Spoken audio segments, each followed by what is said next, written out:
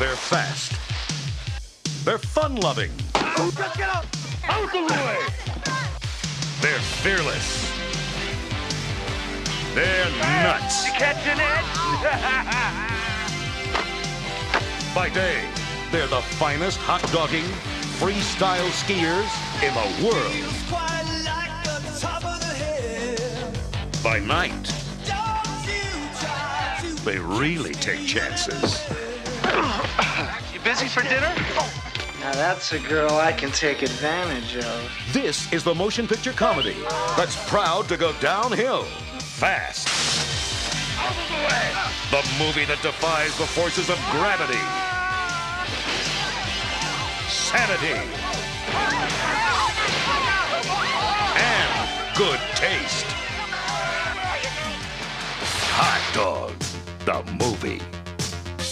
Experience all the ducking, flipping, turning, chugging, jumping, sliding, gliding, speeding action you can take. And that's just in the hot tub. Oh boy. Gasp at stunts. Only a team of world-class madmen would dare to attempt. The dreaded Chinese downhill.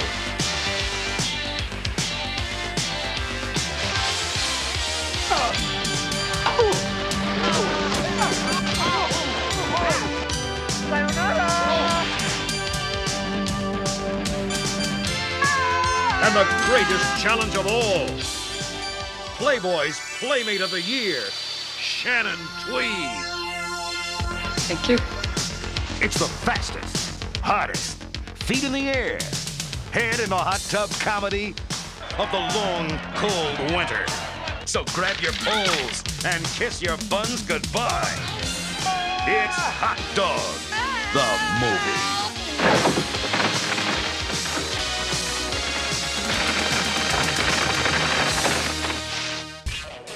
God, if your life had a face, I would punch it. Yeah. Wait, what? Let me ask you something. Why would you make the point of saying someone's not a genius? You think I'm especially not a genius? Veronica, why are you pulling my dick?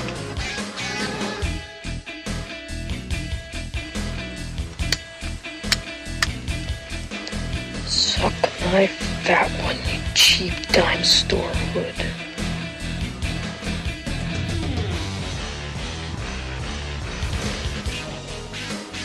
Andy!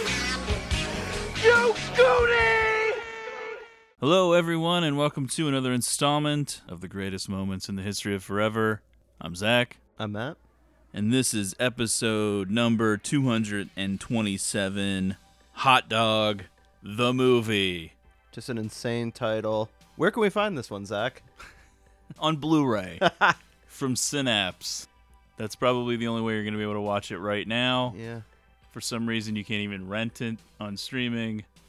Let's just say we come up with a schedule before thinking it all through sometimes. Yeah, we had a big screening of this about, a year ago or something? Yeah. That was one of our big double feature nights. There's a whole backstory to my experiences with this movie that maybe we'll get to at some point. Okay, yeah. That night of watching this movie was like a movie itself. Like that whole experience. I mean, we were just talking about Memento. That was kind of like a Memento type moment, because all this talk about watching Hot Dog the movie and how you and a friend of the show, Brian Bell, had watched it before, but then neither of you really having a memory of anything from the movie. Other than the title, which we were convinced that we had watched this movie some point, yet remembered nothing about it. Right. To the point where we were almost like panicking about Wait, it. there's skiing in this movie? No, we knew I it know. was skiing. One of our favorite genres, by the way, skiing movies. Oh, yeah, we'll talk about that, too. So this is week number 2 of One Trashy Summer, in case you were wondering why the fuck we were doing something called Hot Dog the Movie. And this is a genre we haven't really touched on yet. I kind of lump this in with the spring break genre, which we'll get to in a second. But before we talk about this movie, let's remind our listeners to follow the show on Twitter @GreatestPod and subscribe on Apple Podcasts, where you can give us a rating and review. Oh, yeah. Always a big big news for the show when there's a new review. Yeah, please give us a Yeah. review. We love it. We're not a big podcast, obviously, so every kind word means a lot. Right. Even if it's accompanied with a 1-star rating.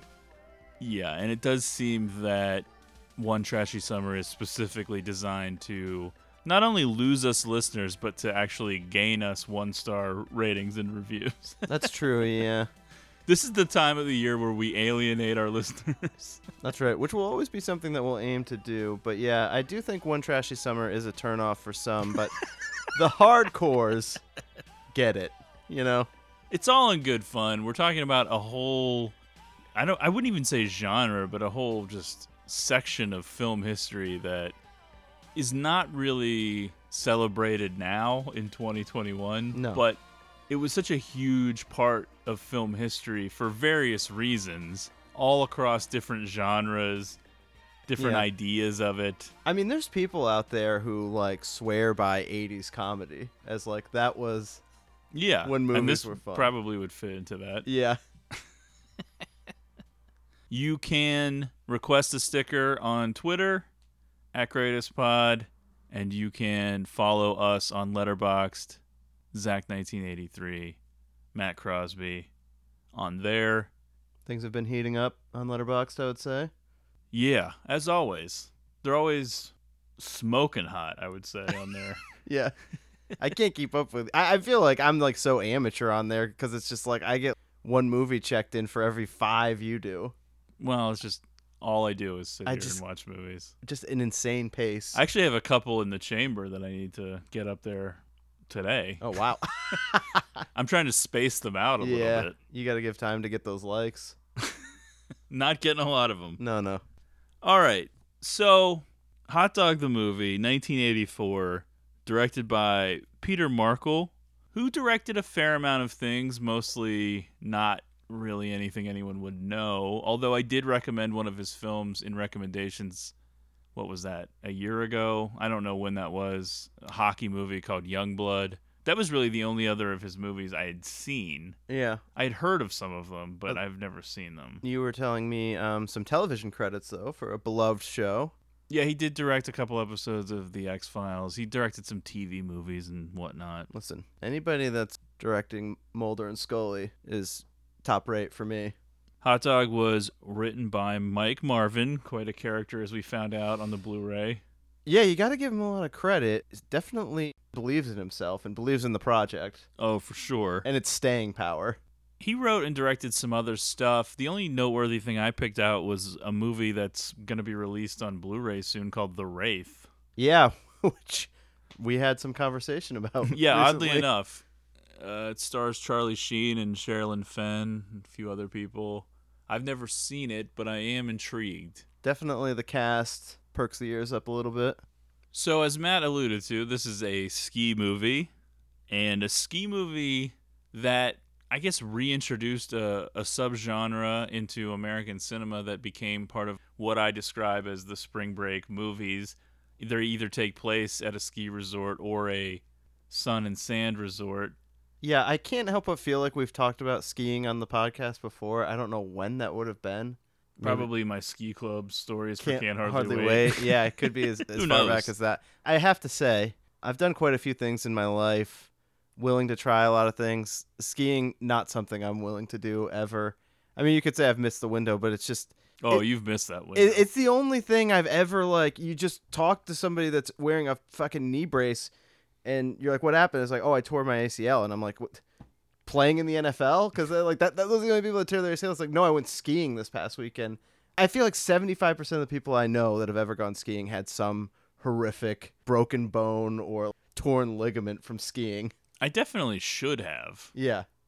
There were a lot of reckless moves down a mountain, just 90 miles an hour, Yours- not able to stop. Was more of an injured pride situation.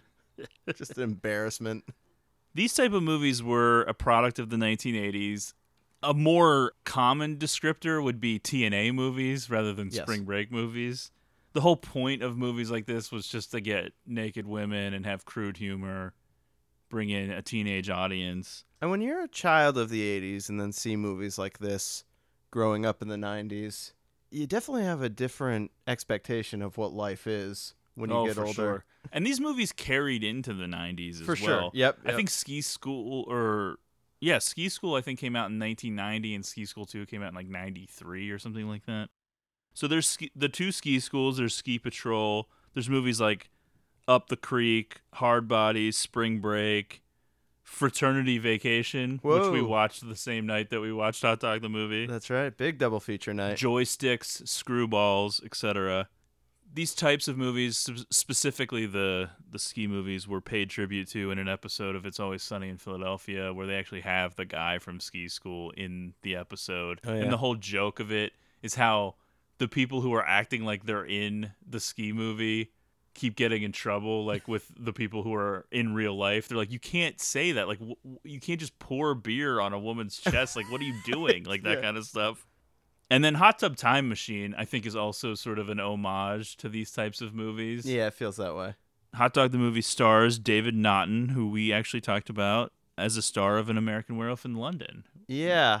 He kind of feels like playing himself a little bit in this movie. Just a dude. Oh, well, also, like, he's kind of past it as the skier, but it kind of feels like maybe he's heading that way as, like, the young hip actor as well. The only things I know him from are American Werewolf in London, Hot Dog the movie, and that one episode of Seinfeld where he plays the alcoholic guy. Oh, yeah. And that's it. I know, and- he does have a look to him, though, that it's almost like a familiar look. He seems more like... He's the one guy you look at in this movie, and you're like, he seems... Like a real actor. Right. And he's definitely better than Patrick Hauser, who's sort of the lead of the movie. Yeah, kind of a Kevin Bacon type, maybe. Like a dud. Yeah. But as everyone was falling all over themselves on the Blu-ray to point out, a good-looking guy. Oh, yeah. But that's really all he was bringing to the table. Not a lot of charisma. Not a lot of acting chops going on. But David Naughton, he was, as they say, the Dr. Pepper guy at that time, but we wouldn't really be cognizant of that because by the time we would have seen commercials, he probably wasn't anymore. I don't remember there being a Dr. Pepper guy, so... But he has that face, I guess. The movie also stars Tracy N. Smith, John Patrick Nager, Frank Coppola, and Shannon Tweed. Oh, yes. That was a name I was familiar with. Oh, yeah. We're going to talk about Shannon a little bit later. Okay. Sort of like a queen of One Trashy Summer, if you think about it. Just That's her whole career. One Yeah. trashy career. That's No offense. Yeah, no. Yeah. But seriously. One of the weird little bits of trivia about this movie is that Naughton came up with the title, which I found interesting because even in the supplemental features on the Blu-ray, they don't specify what the title was going to be. You know, I guess you can kind of feel this when you're watching the movie, but hearing the people that are in it talk about the movie, it seemed like there was a lot of making up what the movie was going to be while they were making it. Yeah, which is always what you want. Yeah. Now, there's going to be a lot of jokes, and this is going to be an old school episode in the sense that we probably will be making fun of some stuff. But I do want to say, before we really jump into it, that I find the movie pretty entertaining. I know Matt was struggling with the amount of ski footage used in the movie, but that's pretty standard for this type of stuff. I don't know. It feels like too much, though. I guarantee you there are other ones that are probably more. This is probably on the light side. There's like 45 minutes of movie and like 45 minutes of skiing. Yeah. It's insane. But you hear us joke about this, and even like describing this movie makes it sound worse than it is. I feel like I've seen a lot of these, you know, genre TNA movies, as you would call them, and I think this one is considerably more watchable than others I've seen. The relationship drama stuff is actually pretty entertaining. I like the look of it. It has a pretty cool look. I like the vibe of it. The whole opening portion of the film, even when they do finally arrive at Squaw Valley, that whole thing up until the first time they're actually skiing is great. It's a great movie. Yeah, the opening almost seems like a weird road movie, 70s, or like we're heading towards a horror movie or something. Yeah. Hot Dog the movie had a $2 million budget, and it ended up grossing somewhere between 17.7 and 22 million at the box office. It's sort of unclear exactly. You see different numbers floating around, but somewhere around 20 million, which is good. Yeah. For this type of movie, that's a hit. And we'll talk about the potential for a sequel at the end, which they sort of hint at, and then it never really came to fruition. But I'm actually shocked there was no sequel. This movie completely outgrossed Ski School, yet there's a sequel to Ski School, and I think more people probably know Ski School now through probably HBO in the 90s or whatever. But well, there was some turmoil over the making. Wasn't the director like fired or something? Yeah, but even still, Yeah. it seems like this movie should have had like a second life. Who are you bringing back for it though? Well, it seems like they talked to everybody at various points that it was going to happen. Okay. And then it just didn't happen. That's a shame. I'm going to read a couple quotes Okay. from the booklet of the Blu-ray, but it's written by Mike McPadden, who wrote a book called Teen Movie Hell, a crucible of coming-of-age comedies from Animal House to Zapped, which is a book that I feel like I need to buy on Amazon. I've never read it. It sounds like it'd be right up my alley. Yeah, I feel that way. And he writes, hitting theaters in early 1984 at the ascending peak of post-Porky's teen sex comedy mania, Hot Dog's protagonists may not have been in high school or college, but the movie's ski lodge setting and R-rated raunch landed it squarely in the canon of high 80s adolescent anarchy farces. Like Bachelor Party and Police Academy, both also released in 1984, Hot Dog showcased amusingly animalistic adults behaving like out-of-control teenagers to an audience of actual teenagers who pack theaters and then rewatch the movie with fanatic fervor on VHS and cable as a means of partying vicariously through antics on screen. And the reason I picked that quote is basically the last sentence there, which is sort of an explanation for why movies like this exist. It's a vicarious thing. Oh, yeah. I think now we live in a completely different age and a different time. I'd say so. And so movies like this, it's hard to really explain why they existed to people now, especially younger people. Well, even hearing you go through that, it just, it goes back to what I was saying a little bit earlier, but it does resonate with me because I'm just like, yeah, when I was watching this shit when I was a kid, I'm just like, I watched like Police Academy, I'm just like, oh yeah, this is what adults behave like. Fun. Just insane. Yeah, as I said, it's inexplicable now, but these type of movies essentially served as the internet porn of their day. You have to remember... That's right. It served a purpose. There was no way for young teenagers to see naked women other than if they actually got lucky themselves. But in terms of easy access to pornography, that just did not exist. Yeah, it's so obvious when you put it that way. It is so just like a whole genre was propped up by horny teenagers, and that was these TNA type movies. Some of them took place on mountains when there was skiing involved. Some of them were at the beach or whatever. What way can we find to work nudity into a movie? This will be a big seller for us. I didn't see this exact movie, but I saw Ski School 2 at like 3 a.m. HBO, friend's house, sleepover. It's a necessary service. Adolescent boys walking around with their floppy boners, pretending they're not secretly jacking off in their sleeping bags. I can remember doing it. Not the jacking off. I never jacked off with my friend. Something we all know about but don't want to talk about. Oh, we're off the rails already. Yeah, really. But you know what I'm saying? Before people had cell phones where they could just look up whatever they wanted and they would have a picture of it in 2 seconds. It was just a different life. Yeah, I mean, I can remember. I mean, I have that same experience. I'm sure a ton of dudes from our generation have that same experience. Like, just waiting. For that N. Yeah. On whether it was HBO, Showtime, whatever. They were good enough to tell you right at the start. Yeah, like and nudity. This seems like it's going to be a good movie. This seems like it's going to be up my alley.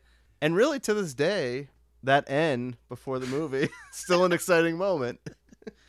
Yeah, that's some One Trashy Summer real talk. Yeah. Folks, let's be real. It's still exciting. We know that we have access to an infinite world of pornography, but there's something special about having nudity in movies and television shows, and that's what One Trashy Summer is all about. Really, that's the spirit of it all. Christ. Oh, God. Yeah. Cancel greatest moments. Hashtag. I don't know what happened, but it seems like 25 years ago, it was like the ultra-conservative religious right that was trying to shut this stuff down, and somehow they've won. They've won by convincing the woke liberal left to think was like, that same way. I know, because they were like, no way, the arts, free speech, whatever. But yeah, now it is completely flip-flopped. It was like an Inception. They pulled an Inception Yeah, on everyone somehow. It was like now... They put that little damn fan in the vault. Yeah, now like everyone thinks like sex and nudity's bad. We have a whole generation that are, I think, just overly prudish. And yes, there are things in this movie that do not age well, and we will call it out. Unquestionably. And there's things that you sort of cringe at, but I don't think personally that the naked bodies are things that we should cringe at. I just don't. It's not me being a perv. I just don't see why sex in a movie is a big deal. Yeah, I would agree. I don't There think should it probably be more male nudity, I know, but sure, like, yeah, but you know, we'd be cheering for that too. that's true. Yeah. We would. I don't think that Hot Dog the movie, as far as the gratuitous nudity that occurs throughout the film, I don't think that that's one of the things that would get it canceled in my mind. Yeah. There's a few other things. It's not insane. There's plenty of 80s movies that are way worse as far as this stuff, but we'll call those moments out as they come. But I don't know what happened. You don't see movies like this now, but there really isn't a need for it, I guess. You don't have that desperation from a teenage audience like, oh, we need to see boobs in this movie. I don't think that there's too much gratuitous nudity in this movie, actually, outside of the bar scene. Meanwhile, there's like 12 chicks dancing topless for 20 That minutes. scene is insane, but Shannon Tweed and then the Sunny character, I mean, they're having sex. Last I checked, most people aren't wearing their clothes during that. Yeah, I agree with you, but... Then again, I forgot about the lady working at the hotel, but that really happened, so I mean... Is this our most off-the-rail episode ever already? I think so. We have to really, like, pump this one up so people have a reason to go buy the Blu-ray to watch this. Well, it's an MGM film, and Amazon just bought MGM, so maybe it'll work its way to Prime. I know at some point it must have been available on some sort of on-demand, because that's how Brian and I watched it. Yeah. Supposedly. But that Allegedly. But that was like 2010 or 11 or something like that. That was like a decade ago. Okay. Wow, I was thinking you guys watched it, like, further back than that. For some reason, I thought this was, like, something you guys watched in, like, college or something. No, this was his old apartment. Oh, wow. That's even weirder than that you weren't really remembering it. Yeah, I don't know. Yeah. I don't know what happened. It was like an episode of The X-Files. Yeah, for He real. was like blacked out and got abducted by an alien, and we were on a UFO, and we thought we were watching Hot Dog the movie. And yet, it's not like there's some other movie that we actually do remember watching. Right. Like, I don't remember any details of anything. But we just believed that we watched this movie. Yeah. I don't know. All right. Are we ready to get into it? I guess so, yeah. The movie opens with gratuitous downhill skiing and some big jumps. We have anthemic 80s rock. Oh my gosh, yeah, like every song on the soundtrack to this is like dun dun dun dun dun dun dun dun, and then like synth, like it's just At the time, we could be in love at the top. bam bam bam bam bam bam bam. It's just like, okay. Every song kind of seems like it is When You Were Mine. None of the actors in Hot Dog the movie could actually ski, or I guess ski well enough. So there's a lot of stunt double work. Wow. On a Blu-ray in high def. It's pretty noticeable. I was going to say, how well does that hold up on like this giant ass TV that we just watched this on? By the way, a little kind of flashback to the old days of the show where we actually watched the movie before we record. Yeah, because Matt had no way to watch it. He doesn't own the Blu-ray, and you can't even rent it anywhere right now. Right. Which I find odd. I don't know why that happens. Folks, if we've said it once, we've said it a million times. Invest in physical media. That's right. I know that a lot of you might be thinking, well, I don't care about Hot Dog the movie. When am I ever going to want to watch that? You need to. It's not just Hot Dog the movie. It's anything. Could just disappear. There's tons of great stuff that you can't find. Yeah. I know people don't like to think that. People are really, only interested in watching Iron Man 3 for the 10 millionth time or whatever.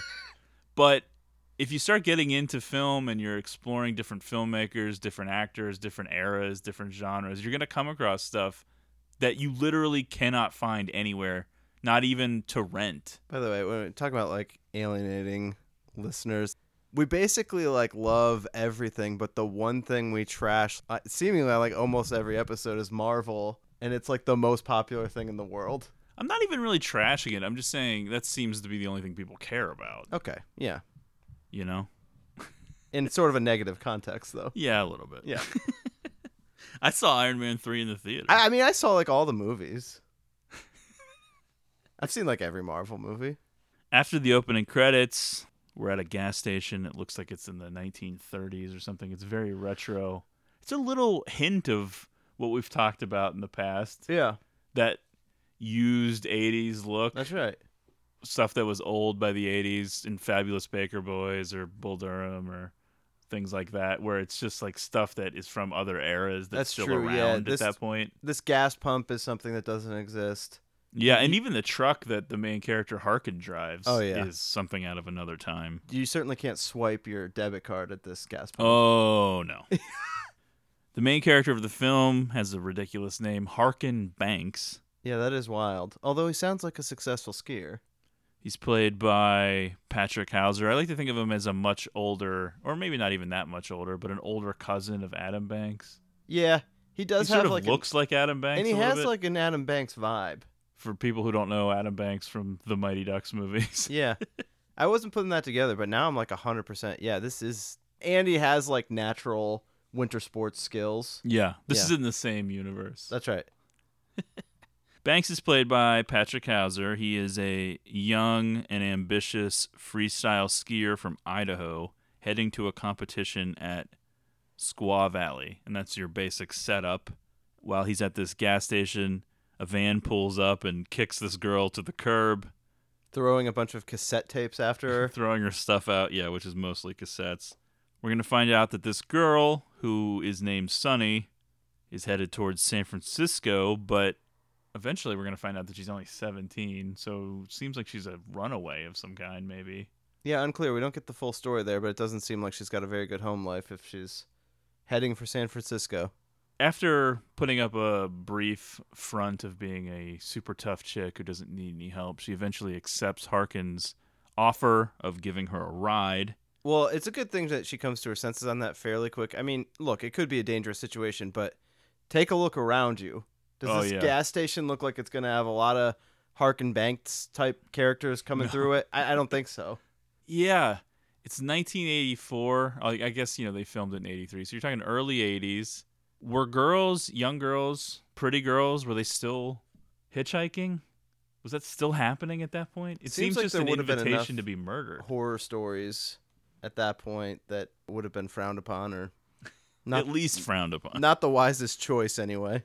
Both Harkin and Sunny are blonde and sort of dumb, and it starts out as a road movie adjacent. They're just sort of riding along the road. They're giving each other shit, but in a very friendly way. They have a nice little chemistry going. Sunny's played by an actress named Tracy N. Smith, who also appeared in the aforementioned Bachelor Party film, but did not have a super big career, despite, in my opinion, being insanely attractive. And she just gets hotter as the movie goes, really. Yeah. God, she's foxy by the end of this movie. Those sunglasses. Yeah, she's got a look that we could talk about for a multi-series of episodes, That's really. right. Just her fashion. Give us a second. Sunny from Hot Dog the Movie. Hot Dog the Movie.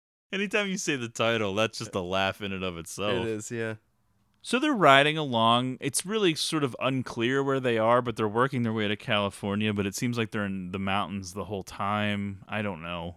They stay at this motel called the Siesta Motel. It's a cozy little room bathed in reddish light. I know. That and seems like it'd be hard to sleep. It's sort of like an inverse of Halloween 3 or the opposite of Halloween 3, where in that movie the girl was very eager to succumb to the advances of a Dr. Chalice. In this situation, Tracy's like putting up a big wall being like, well, I'm not going to stay in there. You're just trying to get in my pants. And then he's like, oh, okay, you can sleep in the truck if you want. Yeah, really. I'm not going to pay for 2 rooms. So she comes into the room and then she's like, well, there's only one bed, so pick a side and stay there. She's definitely got like this attitude. By the way, it's not like he's putting on a press or anything. No, he doesn't even seem interested. Yeah. And then the next day, as they're driving along, She says, so how come you didn't try anything last night?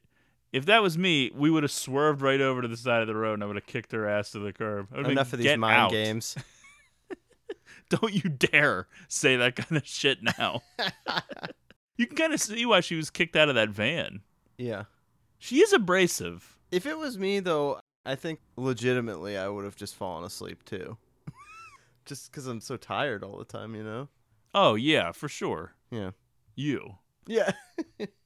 The second day of driving, and now San Francisco is suddenly not so urgent, and Sonny is willing to tag along to Squaw Valley. By the way, I think about this stuff now, and I know it was a different time, but okay, you're on the road, you're heading somewhere, you're heading to San Francisco, literally like the most expensive place in America to live. Probably not then. Yeah, I know. Probably not then. But I don't think anything you're thinking about is comparable to then. yeah. I think everything was so different. I know, that's true. It just, you could just do things, I guess. Yeah. Plus, she's a hot chick. That's true. She just gets paid for showing up.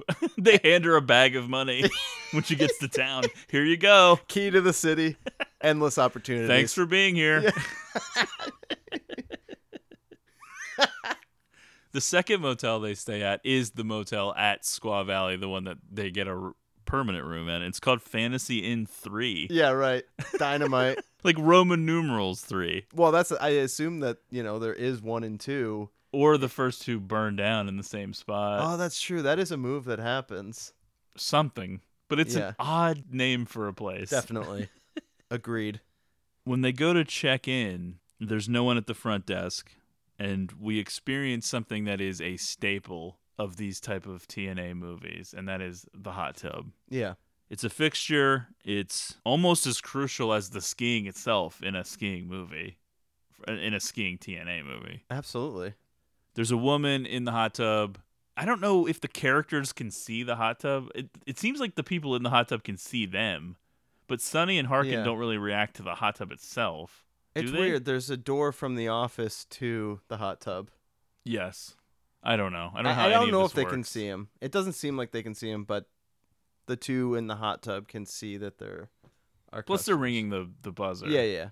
So this woman gets out of the hot tub after a guy comes up in goggles as if he was going down on her in the hot tub. Yeah, that definitely seems like a tricky operation. We'll get to it in a minute, but Mike Marvin claims this all really happened. Yeah. And everything in this movie actually happened. Which seems insane. Seems slightly embellished, maybe? But yeah, it does seem like it's something done for just a visual gag. Right. Have this guy come up with the goggles. This woman gets out of the hot tub completely naked, boobs, butt, bush, random hotel lady, just walks out. Yeah, she looks good, though. Oh, yeah. And I guess the funny part is she does grab a towel, but she wraps it around her hair and not her body, and then comes out to wait on Harkin and Sonny, who are at the desk. Nonchalant. Fully nude. This infuriates Sonny, who is now clearly into Harkin already. She's taking this as a move. Yeah. Sonny is great, and I love her, but she definitely struggles with jealousy. Absolutely. She's very abrasive, and she seems like if you were her boyfriend, she would be getting you into trouble a lot with other people. I would agree with that. Yes. She's writing a lot of checks that your ass is going to have to cash. Yeah, and I'm really not interested in doing that, I got to tell you. So, yeah, as I mentioned, on the Blu-ray, the writer of the film, who was also one of the producers, Mike Marvin, claims everything in the movie actually happened at some point in his, I guess, super exciting, crazy life, including this moment of a woman coming out of the hot tub to wait on them at a motel, completely nude, and wrapping a towel around her hair. Do you buy that? It feels far-fetched. I got to tell you, if it did happen, I don't think the woman could have looked as good as the one in the movie. Who knows? Seems unlikely. The motel room itself has shag carpeting on not only the floor, but also the walls. Has a waterbed and a heart-shaped hot tub. It's a crazy room, but really. Harkin says it's the only thing he could get. He is desperately adamant to try to get into this skiing competition. This is the only room there. This whole setup seems odd. The setup of the movie. He's a semi-successful skier. That's about. I think to he's be a his- rookie. They keep calling him a rookie. I don't Okay. think he's been in any of these events before. All right, so he's going here just to qualify.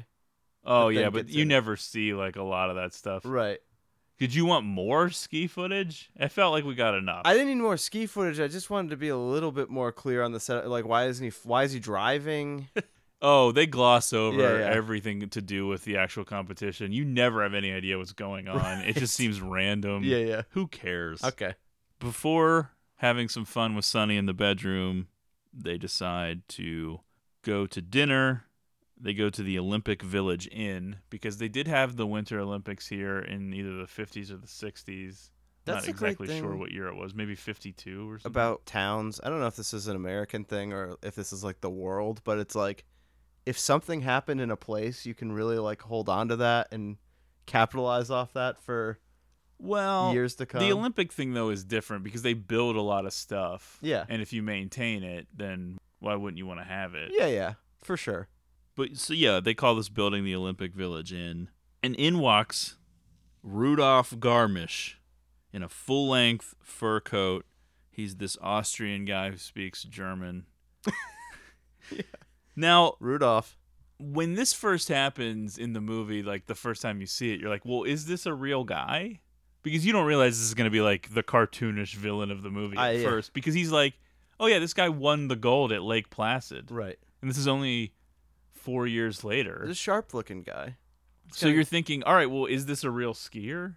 Like, why would you lie about someone winning gold at an Olympics that just happened the prior Winter Olympics? Wouldn't a lot of people be like, well, no, that's not the guy. Doesn't make sense. I guess they're just so confident that no one's interested in the Winter Olympics. Harkin, of course, recognizes him. He's starstruck, and he's actually like super embarrassing about it. But when he goes up to Rudolph blows him off. And so Sonny, in her usual fashion, reacts poorly to this, yells, "Hey, Adolf!" Oh, yeah. So that the whole restaurant is Everyone looking, stops and turns and looks. calls him a Nazi bastard. Oh, boy. And that's when Dan O'Callaghan intervenes as things get tense, and Dan O'Callaghan is played by David Naughton. That's right. He's an American skier on the circuit. He's an older guy at this point. I guess he's supposed to be like 30, which is probably like old for skiing. I don't know. Over the hill, yeah. He's a little bit past his prime, but he's still a fan favorite, especially in the Tahoe That's right. area. Beloved by the townspeople and his fellow skiers, really. He refers to quote-unquote Rudy as a world-class asshole, and we will refer to Rudolph as Rudy for the rest of this time. So if people are confused, Rudy is the heavy, if you will. Okay, yes. If there is a such thing in a ski movie. But the night's just getting started, though. After this introduction to Dan, Harkin and Sonny head over to the Lone Star Cafe and Saloon. By the way, how easy do you think it is to, like, drink this much and then still be able to go do these insane flips off of snow ramps? How easy would it be? I don't think it would be that easy. I agree, yeah. Because I don't think I'd be able to do them having not drank at Yeah, all. but So, even if you're like an athlete in pretty top shape, I just feel like if you're getting like hammered every night. well, they do a lot of things in this movie where you're like, you're pretty much fucking yourself over. Yeah. Not least of which is the insanely violent broom ball game. Well, that's that comes true. later. Where you're like, don't you have this big competition in the morning? But let's talk about the Lone Star Cafe and Saloon. Inexplicably honky tonk themed to be Yeah, this it's- mountain bar. You're like, where's Swayze? Where's the cooler? Does not seem very big from the outside. Yeah. And honestly, the interior shots seem to match. It's very small, but there is a lot of people crammed in there, and it seems like a party spot. Yeah. You have the out-of-towners in here for the ski competition mixing with the locals, a lot of mountain-looking people, but it's also a gold mine for hot chicks. Definitely. Yeah, there's a lot of talent in this town. Conveniently, Harkin and Sonny arrive just as it's time for a wet t-shirt contest, which of course is something that happens in movies like this. And not really in real life. No, outside of like a strip club. Yeah. I mean, I guess it's happened on like spring break I'm or something. sure. Yeah, but I mean, I'm sure there's occurrences. Certainly not in my life. not a couple of dorks like us. No. Whenever the invitations for a wet t-shirt contest are being handed out, we're skipped over Yeah, pretty we quickly. cross our names off the list. These guys won't want to come. Yeah. They're too busy counting their Criterion Blu-rays. That's right. The Wet T-shirt contest is hosted by none other than a guy named Lester the Molester, which I thought was pretty fun. That's his name. I mean, this guy he's a bit of a creep. A bit of a creep. Just a bit. Yeah. The girls who participate are not only beautiful and well endowed, but they're super pumped to be there. Everyone's very eager to get up there and have this happen. But Lester is not happy with the number of girls, so he does a gag where he needs his girl finder, which involves him unzipping his fly to pull out an enormous flashlight, which he then finds other girls A lot of and pressures them into doing this. really committed to the bit when you're keeping a giant flashlight in your pants for maybe hours on end. When did he put those pants on? I mean, it's a big ass flashlight. Oh, yeah. You know? But yeah, I got to tell you, I have spent a lot of time in my life in bars like this, always hoping that a moment like this would happen. No. Nothing remotely close. Oh, when it gets wild. It gets real wild. Sunny doesn't join in, which I'm sure a lot of viewers were breathing a sigh of relief because her character is only supposed to be 17. Yeah. Although that doesn't prevent her from being nude later in the film. The Right. actress, of course, is in her 20s. Yes. But it was a different time. You could introduce a character and say they weren't 18 yet, and then all of a sudden they're nude, as long as the actress was of age. Doesn't really seem like something they do now. I would agree. And it And it seems does- weird that they ever really did it. I would agree with that too. It does seem like an odd thing to do when you could fully be like, there's no reason that this character needs to be 17. No, She- not this one specifically, although Yeah. there is a lot of high school movies where the girls are naked and stuff. That's true, but there's no reason why this girl can't be 20. Yeah, I don't know. I guess they wanted to make her seem like A little sort bit. of naive and inexperienced. Yeah, But okay. it doesn't really factor into her character at all. That's true. Let's face facts. I think the people behind Hot Dog the movie were creeps. That feels fair. A little bit. Yeah, a little bit. Some of them. Yeah. The girls involved in this event soon get topless. Lester living up to his name, molesting the girls. There's an insane moment where he just starts putting his mouth on the chest of one girl. That's actually just kind of a shocking moment. Oh, yeah. It might be the most shocking moment in the entire movie.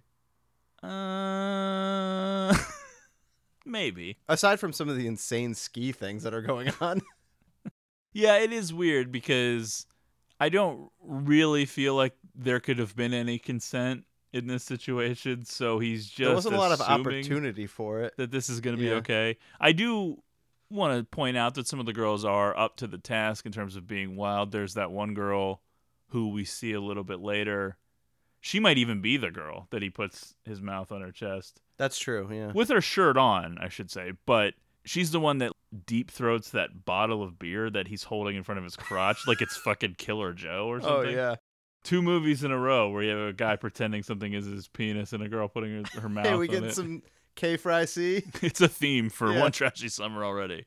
No, I think that is the same girl from the end of the movie who was in the ski lift gondola thing. But yeah, I don't know. It just turns into this insane event that I've never seen anything like. And of course, Mike Marvin, the writer, claimed that the real life, quote unquote, event that this is based on was much wilder than what we even see in the movie. Really. Some life that guy was living. This would file under gratuitous nudity. Just an Absolutely. endless scene of girls topless at a bar, people partying and cheering, and Nothing whatnot. that really moves the plot forward in this scene. And it goes on a long time. Long sure. time. And then later, back at the Fantasy Inn 3, we have an acoustic seduction. Oh, once we were dreamers on the rise. We were the sun, where the sun never shines, and we were gold, where the night bird only flies. That's a long time, you know, for that kind of wind to blow. Long time ago, we were dreamers on the rise. Harkin's playing guitar, and the way that Sonny looks at Harkin when he's doing this, just true love. She is all in when he plays guitar. I know. You have to hand it to Tracy Ann Smith with her looks for the guitar playing. Yeah. Yeah, she definitely melts whenever he pulls out that 6 string and starts strumming his original tunes. I You have assume to- those are originals. Well, he says that. yeah, Yeah. okay, yeah. I don't know. They're terrible. But as I said to you when we were just watching this, you can tell that this movie is written from a man's perspective. This is like No the question. fantasy of what you want women to react when you break out the acoustic. Yeah, that's what you think happens. And it never really happens. No. Most of the time, if they're going to have sex with you, it's like it ends up happening despite this move. They're just still Right. like, ugh. They almost it's change their always- minds. Mostly uncomfortable when you just start playing music. Especially like original songs. Ugh. They're just like, oh my God. When will this be over? Yeah, But not with Sunny. Sunny loves it. that's true. She already is very much in love with this guy, but her hard-edged, rough nature prevents her from being fully open emotionally, and that's going to lead to some problems in the next 24 hours. Yeah, I get a sense that the Sylvia thing was happening one way or another Yeah, maybe. that we'll get to. This opening portion of the film is just great. The idea of hanging out and partying in the mountains at a ski resort with little to no actual skiing, that's the dream. It's absolutely wonderful. For sure. Seems like a fun life. And you have to imagine it was fun filming this movie. I think just so. a party Yeah. atmosphere in the mountains. That's great. I do like that Yeah. Harkin works in how his sister compared him to John Denver. Just casually throwing that in. I think you're going to get laid, dude. You don't have to go to the John Denver comment. Yeah. I think you're already there. Let me get this thought in your mind. I think he was there as early as her complaining that he didn't make a move the prior night. He's going like above and beyond at this point, breaking out the guitar, Yeah. I think the mystery was better, though. shirtless, in jeans, playing Yeah. guitar. The two of them have an absurd and tender love scene with very slow and emotional piano playing, and then slow motion, fully nude, rolling Yeah, it's around. almost like a love scene out of The Room or something. Yeah, kind of. And it goes on a while, too. Yeah. Just two naked people rolling around, two very attractive young people. Yeah, what a life. I know. I don't fit anywhere into this equation, that's for sure. No. Just the creep watching the Blu-ray and then talking about it on a podcast. That's where I fit in. The skiing starts in the morning and the movie is ruined. Just The so end, much yeah. skiing from Really. here on out. Yeah. And it doesn't make any sense. Nobody knows what's happening. And it doesn't matter what happens either because Yeah. you don't care. I will say that the climactic skiing sequence is fun, but that's the only time. And it takes a long time to get there. Oh, yeah. All of I this know. other stuff is pointless. There's some joy to be had when all of the stunt double stuff is happening just because Yeah. of how insane it is. But yeah, I'm on the record on this. Way too much skiing, and it pretty much dominates the movie from here on out, although I do enjoy the majority of the Sylvia storyline at the house. Oh, yeah, the relationship drama and all of the character stuff is pretty fun. And I think that's why this movie is rewatchable, why I would want to talk about it on the podcast. If it was just a generic ski movie with a paper-thin plot about saving the mountain or the resort and some girls take their tops off, I don't know. That's I not don't really know. that fun to me. When you describe it like that, it sounds pretty Well, good. that's basically like what kind of like ski school Okay. is. But I don't know. There's something fun about Hot Dog the movie where you sort of believe that elements of this stuff with the characters could happen in a situation. Obviously, the people in the movie are much more attractive, and Definitely. the drama is probably heightened a little bit. But that's the soap opera element that I'm attracted to about it. The ski stuff, of course, who cares? Yeah. Dan introduces Harkin to his group of friends, which he refers to as the Rat Pack, which seems like a self-appointed nickname, which is always kind of embarrassing. Yeah, that's a tough move. You have Squirrel. We have Kendo, who is slightly offensive, a Yeah, I'd Japanese say so. At least- character. Racially insensitive at the very least. I would say it's probably less offensive than a 16 Candles or something like that. It's not like a gong every time he's on screen or anything. Oh, But it's close. Yeah, yeah. It is For close sure. to that. We also have Fergie, Slasher, and Banana Pants, a.k.a. Michelle, who is Dan's girlfriend and yet never really factors in anything, and you never really see her. Yeah, that's true. It feels like they must have quite a relationship where Dan is just kind of off gallivanting all the time. Flirting shamelessly with Sylvia. That's right. I will say on Squirrel, he kind of is rocking like a Ugg from Salute Your Shorts. The zinc oxide on the nose. That's yeah. right, This yep. predates Ugg, but yeah, same idea. Okay. People are like, oh yeah, that reference. Yeah. Our listeners weren't even born when Salute Your Shorts was on Nickelodeon. Well, hey, get on Paramount Plus. Dan is the leader of this group. On the slopes, we meet Sylvia, played by Shannon Tweed. Oh, yeah. And you want to talk about One Trashy Summer, Skinamax legend. In a time before internet porn, there was Shannon Tweed, who wasn't doing actual pornography, but what we refer to as softcore pornography, kind of, That's where right. there's a lot of full nudity but no penetration. Yeah. She is now the wife of Gene Simmons from Kiss. She had been in a long-term relationship before they actually eventually got married. I don't know why. I've seen Gene Simmons in person at a mall. He's an odd-looking Kind of a person. frightening-looking man. But, yeah, I mean, I guess he's super rich. Which always She was helps. the 1982 Playmate of the Year in Playboy. Yeah, so this is 2 years after that. Yeah, well, they were filming in early 83. Yeah, so, yeah, so it's she's pretty right fresh. off of Right. that. Apparently, Hefner was in love with her and was calling to check up on her all the time at the set. Just have to check in, make sure things are okay. I'm taking that guy's word for it on the Blu-ray, but I Yeah. could see that. Probably. He definitely was fixated on like the popular blondes, and that Yeah. never ended until he died, basically, with Hefner. Yeah. The rest of us got over that after like 1999. Here's a selected filmography of Shannon Tweed, and I want you to keep in mind a couple of things. Okay. All of the movies I am about to list came out in 1991, 1992, 1993, and 1994. So you have 4 years worth of movies. And I skipped over everything that didn't have a crazy title and a ton of TV stuff, Oh, like wow. TV episodes. I just want you to keep that in mind. So there's a lot more credits in these years, too. Yeah, I was going to say that it sounds like this is a very prolific era for her. The joke of this was to be the titles, but then I realized there was a second joke of just how many movies. Oh, yeah. I mean, it's insane. This is going to be like the titles from Clerks that Randall's reading through. No. Because this Yeah, isn't yeah. like hardcore porn, Right, but these right, are just I know. the implication. Last Call, The Last Hour, Night Eyes 2, Sexual Response, Cold Sweat, Night Eyes 3, Indecent Behavior, Scorned, Model by Day, Possessed by the Night. Those are 2 different movies. Okay.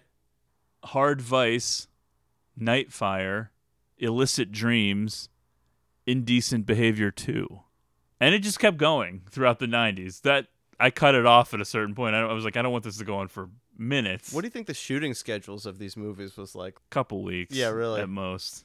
These were straight to Cinemax, Showtime, Yep. HBO, usually. There probably was like a VHS release as well. That kind of a thing. Just a glorious time. When are they putting out that Criterion Shannon Tweed box set? Oh, God. All of these movies range from like a 3.8 to like a 4.9 on IMDb. I thought you were going to say on Letterboxd. Oh, yeah. Out of 5. Oh, I don't even know if all of these are even on Letterboxd. Yeah. But her presence in the movie was definitely an attraction at this point. Sure. Yeah. I think there was a certain novelty back then of a beautiful playmate from Playboy being in a movie. They could promote that. Playboy had a huge fan base back then. I that assume would- Shannon Tweed had some fans out there. Yeah, that was going to bring in certain people. I don't think this was her first movie. I think this was maybe her second. I'm Yeah. not entirely sure. They were like, this will put butts in the seats. Now, not to like slam Shannon Tweed, but what does it say about your career if Hot Dog the movie is like one of the more legitimate sounding of the movies? Yeah. Folks, Harkin is immediately interested in Sylvia, and it's sort of despicable considering he probably left Sonny in a state of undress back at the motel room. I know, you're getting the Immediately sense on that the he's, prowl. into this. I mean, she's continuing to crash at his hotel. I mean, they've kind of taken up this life together. Yeah. I know that you were saying that it's understandable and you were sort of making excuses. It sort of makes me a little sick. Yeah, I've listened. How quickly he's just like, fuck that chick. Because, I don't know, there's something vulnerable about Sonny that I would agree. I think the way that she's acting is like clearly like her defense mechanisms of like trying to be tough. Look, Harkin is definitely a douche.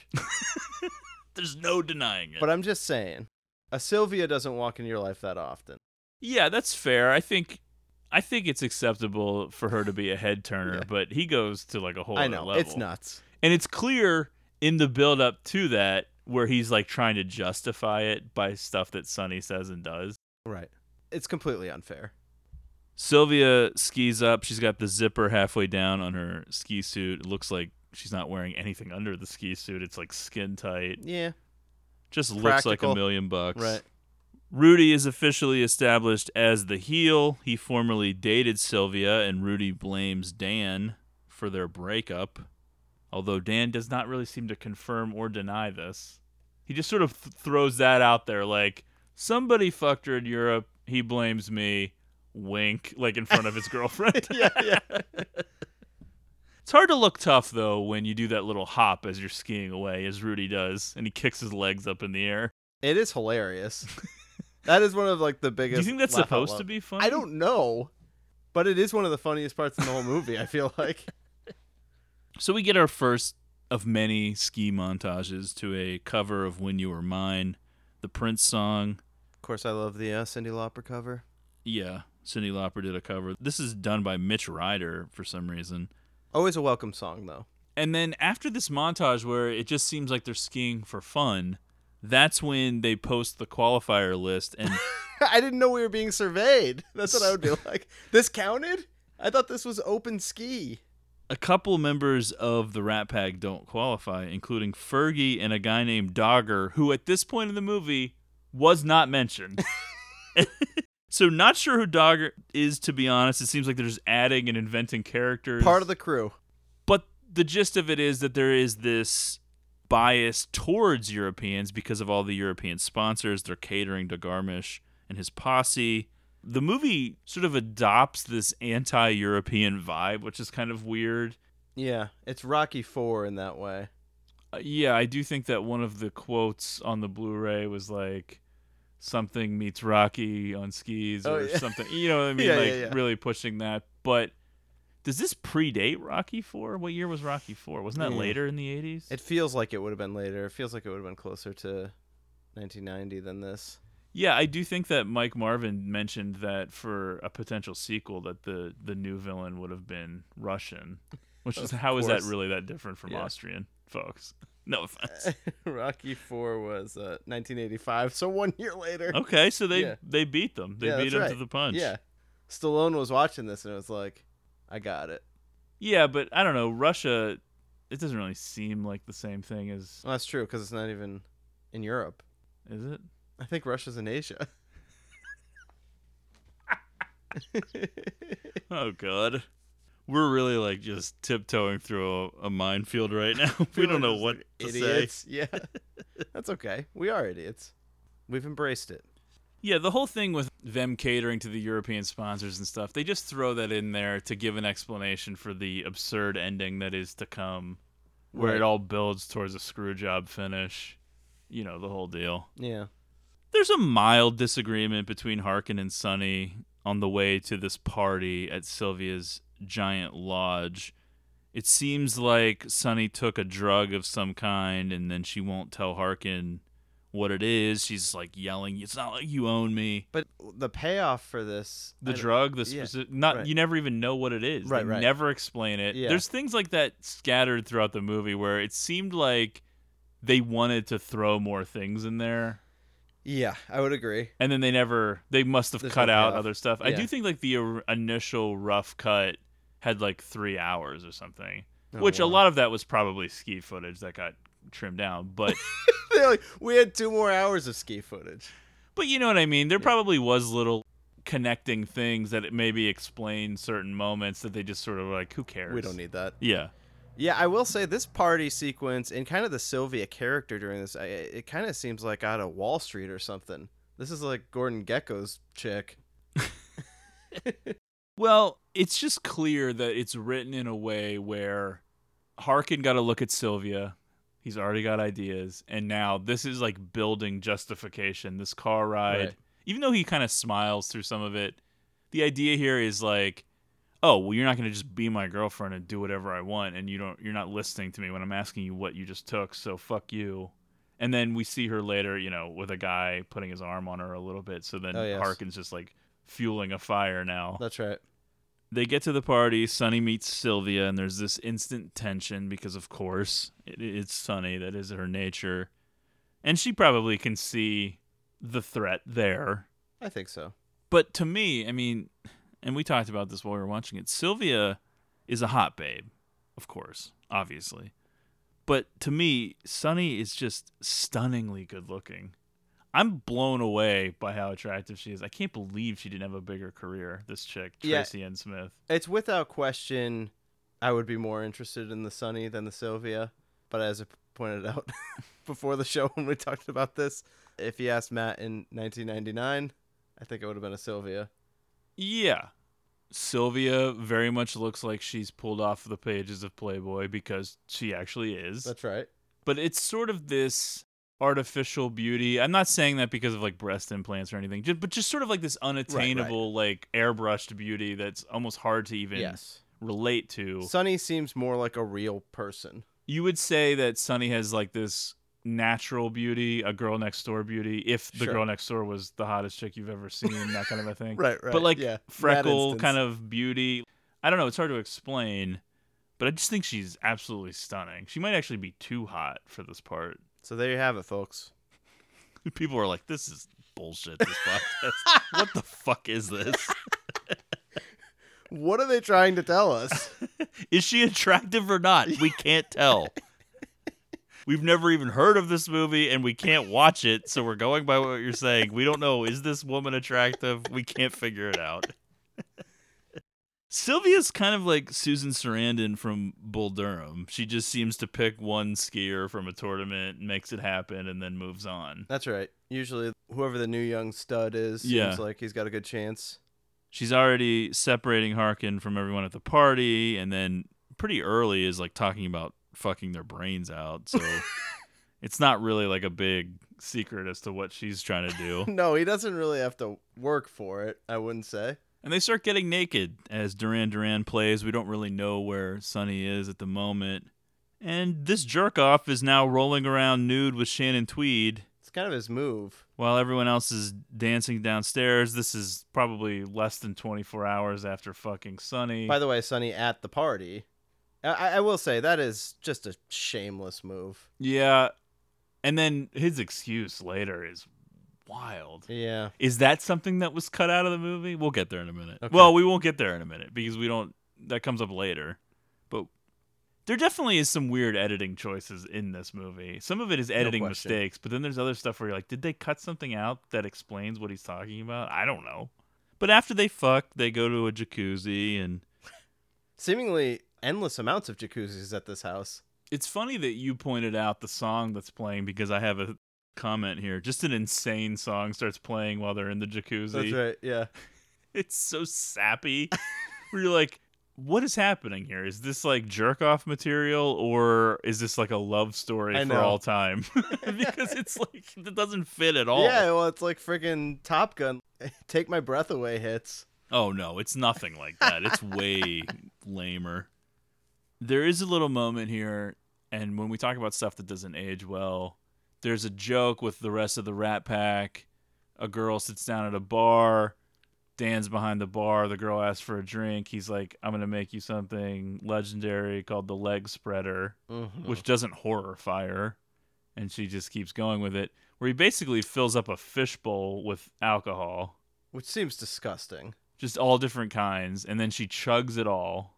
No, impossible. Stands up, passes out. It's been a long time, but in my life, I've done some of these things. Not with these guys. I'm saying just these horrifying shots. At a bar, like Three Wise Men or something, or the Three Jacks, or, whatever. Yeah. And it's just like the most disgusting thing you've ever had. Right. There's no way someone could chug this. She stands up, passes out immediately. Squirrel looks down at her and says, now that's a girl I could take advantage of, or something. Something to that effect. It's basically like an implied date rape joke, which oddly enough the writer defends on the Blu-ray, which is insane. Yeah. I don't know. This is the kind of stuff that definitely was in movies like this in the 80s. Yeah. People sort of just either embraced it or looked the other way as it's just a joke or whatever.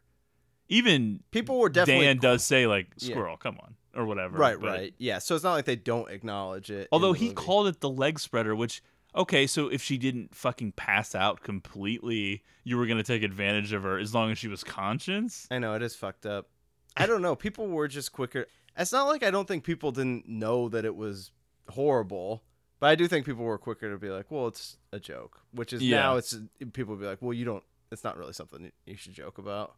Right, especially since the darker side of parties like this at a mountain ski resort, I'm sure tons of girls were taken advantage of and raped and whatever.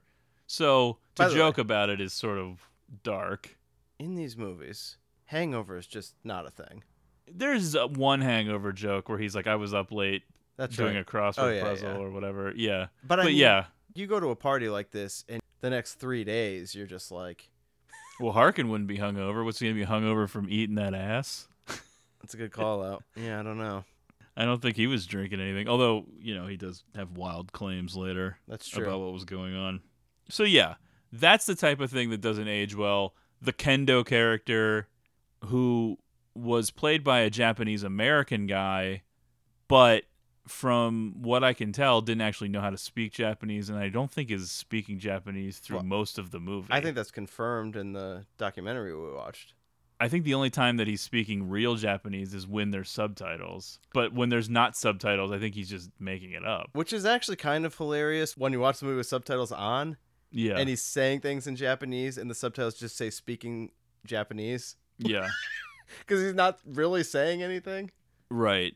Those are the two things to me from this movie. Yeah, for sure. Don't hold up. Yeah. Don't age well. I think everything else you could just be like, well, it's fun, party time, whatever. I think that's fine. I don't really think that should be considered a big deal. But yeah, this little like date rape moment that is, it's nothing explicit. It's mostly just a joke. But well, that and the fact that Sonny's supposed to be 17, I feel like isn't something people love. Oh, well, yeah, but the actress is old enough. Sure, yeah. And I think the Harkin character is supposed to be like 19 or 20 or something. It's not like it's weird. Right. But depending on which state they're in, there could be a legal concern. It is weird that he's just like, I'm going to continue driving you across state lines. Yeah, right. I mean, he's putting himself at risk. I guess in different states, though, like the age of consent or the legal age is different. Right. I don't know. Who knows? That's just like a throwaway bit of dialogue at the beginning where it's hard to even tell. Like again, what that's something that could have easily not been in the movie. Like we got to keep this in. Yeah, it's very important that we know that she's not 18. Sonny comes upon Harkin and Sylvia going for round 2 in the hot tub, and terribly upset and shocked by this, she wanders around and then eventually enters a sauna, in which Rudy and his gang are in there already. I'm like, what is this house? Like a spa? It's like a lodge. Yeah. Yeah, the implication is that Sylvia is renting it for herself, but it doesn't seem like it makes any sense. It's so big and has like multiple hot tubs and a sauna and everything, but I don't know. There's like a waterfall in it. It's like the office in Nakatomi Plaza from Die Hard. I think it was just, hey, we have this place as part of filming in Tahoe. Let's just make this the place where she's having this party. There's no explanation. It seems like matter. An expensive place to rent, but then again, Sylvia is like someone who skis in this town, so seemingly that you'd be well to do. I don't know. Yeah. We don't really know much about Sylvia. Is she like an actual skier? Is she just a ski bunny? Is she a ski groupie? Is she just someone that shows up to these tournaments? I mean, we get that she used to date Rudy, but I don't know. It's weird. She's definitely good at skiing, though. That's clear later with the move that she pulls. There's some weird, kind of bad vibes in this sauna. And it's hard. It's hard to get a read on Sonny's state of mind during all of this because she really doesn't speak much. Although eventually she does do kind of a suggestive thing with her tongue towards Rudy. Yeah, that whole thing just sort of plays as strange to me. Yeah, it's really hard sometimes in this movie, especially in this scene, to know what they wanted the audience to think. Yeah. And this scene at first you're like, is this going to be some weird gang rape vibe? It Although does feel that way. half for a of bit. Rudy's group is chicks. Not that that means anything, but I don't know. It's weird. But then she sort of is into it, and you know Yes. she's pissed about what happened with Harkin and Sylvia. So I don't know. A lot of weird vibes in this sauna. Rudy apologizes for before, presumably what happened at the restaurant on the first night, and then he gives her a beer, starts rubbing her shoulders, then he starts working his way up that thigh, and as he does, it cuts abruptly to the next day on the slopes. Kind of a brilliant cut, really, because you're kind of just like jarred into the daylight because it's so dark and steamy in that sauna. That's right. And then all of a sudden, it's Dan on the slopes where he's being dragged along and he's got those beers and everything. That's true. You're not going to hear us say, this is the best directed movie I've ever seen. It's not the tightest script we've ever seen, but the editing, excellent work. Except it isn't. The editing's terrible. There's little editing mistakes with the zinc oxide on the face and Sylvia's panties during the sex scene. Right. Like, there's all On and kinds off, of weird things in this movie. The next day, the Rat Pack's drinking beers, partying on the mountain. Rudy comes along, and this blew me away. This is like the line of the movie. Yeah. This exchange is unbelievable. It's out of nowhere because at this point, Rudy is just a generic European bad guy that doesn't really stand out. He's got bad hair, an accent. Based on the way he so daintily exited the Yeah. scene earlier, you're not expecting him to have one of these zingers in him. Well, look who's here, Mr. Personality. Was ist denn los, ihr Schweinehunde? No kidding. Hey, Rudy, have a beer on me. Say, little rookie.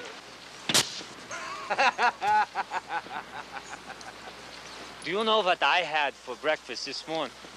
Wheaties. Very clever, but no. No, it was quite the feast. Yeah. How do you say in your language? I had sunny side up, and I had sunny side down, and I had sunny side all the way around. You toad-sucking son of a bitch. Hey. Rudy says to Harkin, "Do you know what I had for breakfast this morning?" Harkin says, "Wheaties." Very clever, but no. No, it was quite the feast, ja. How do you say in your language? I had sunny side up, I had sunny side down, and I had sunny side all the way around. Yeah, just brutal. That is a drop the mic. That is a whoa moment. Yeah. And spoiler alert, you don't actually see her have sex with Rudy, but it's never confirmed throughout the rest of the movie that it didn't hapen. Yeah, I think you're supposed to take it that Yeah. she got her revenge on Harkin. And So everyone on this mountain is fucking everyone. It's very incestuous. That's right. The STDs just being passed back But and Sonny forth. had to do this. I mean, she had to level the playing field. Oh, And now yeah. her and Harkin I don't can blame her at all. Maybe, get it going again. Maybe. I don't blame her. Yeah. You see another competitor out there like Sylvia, and then your dude just immediately goes for it. You got to start lobbing bombs at that Absolutely. point. Yeah.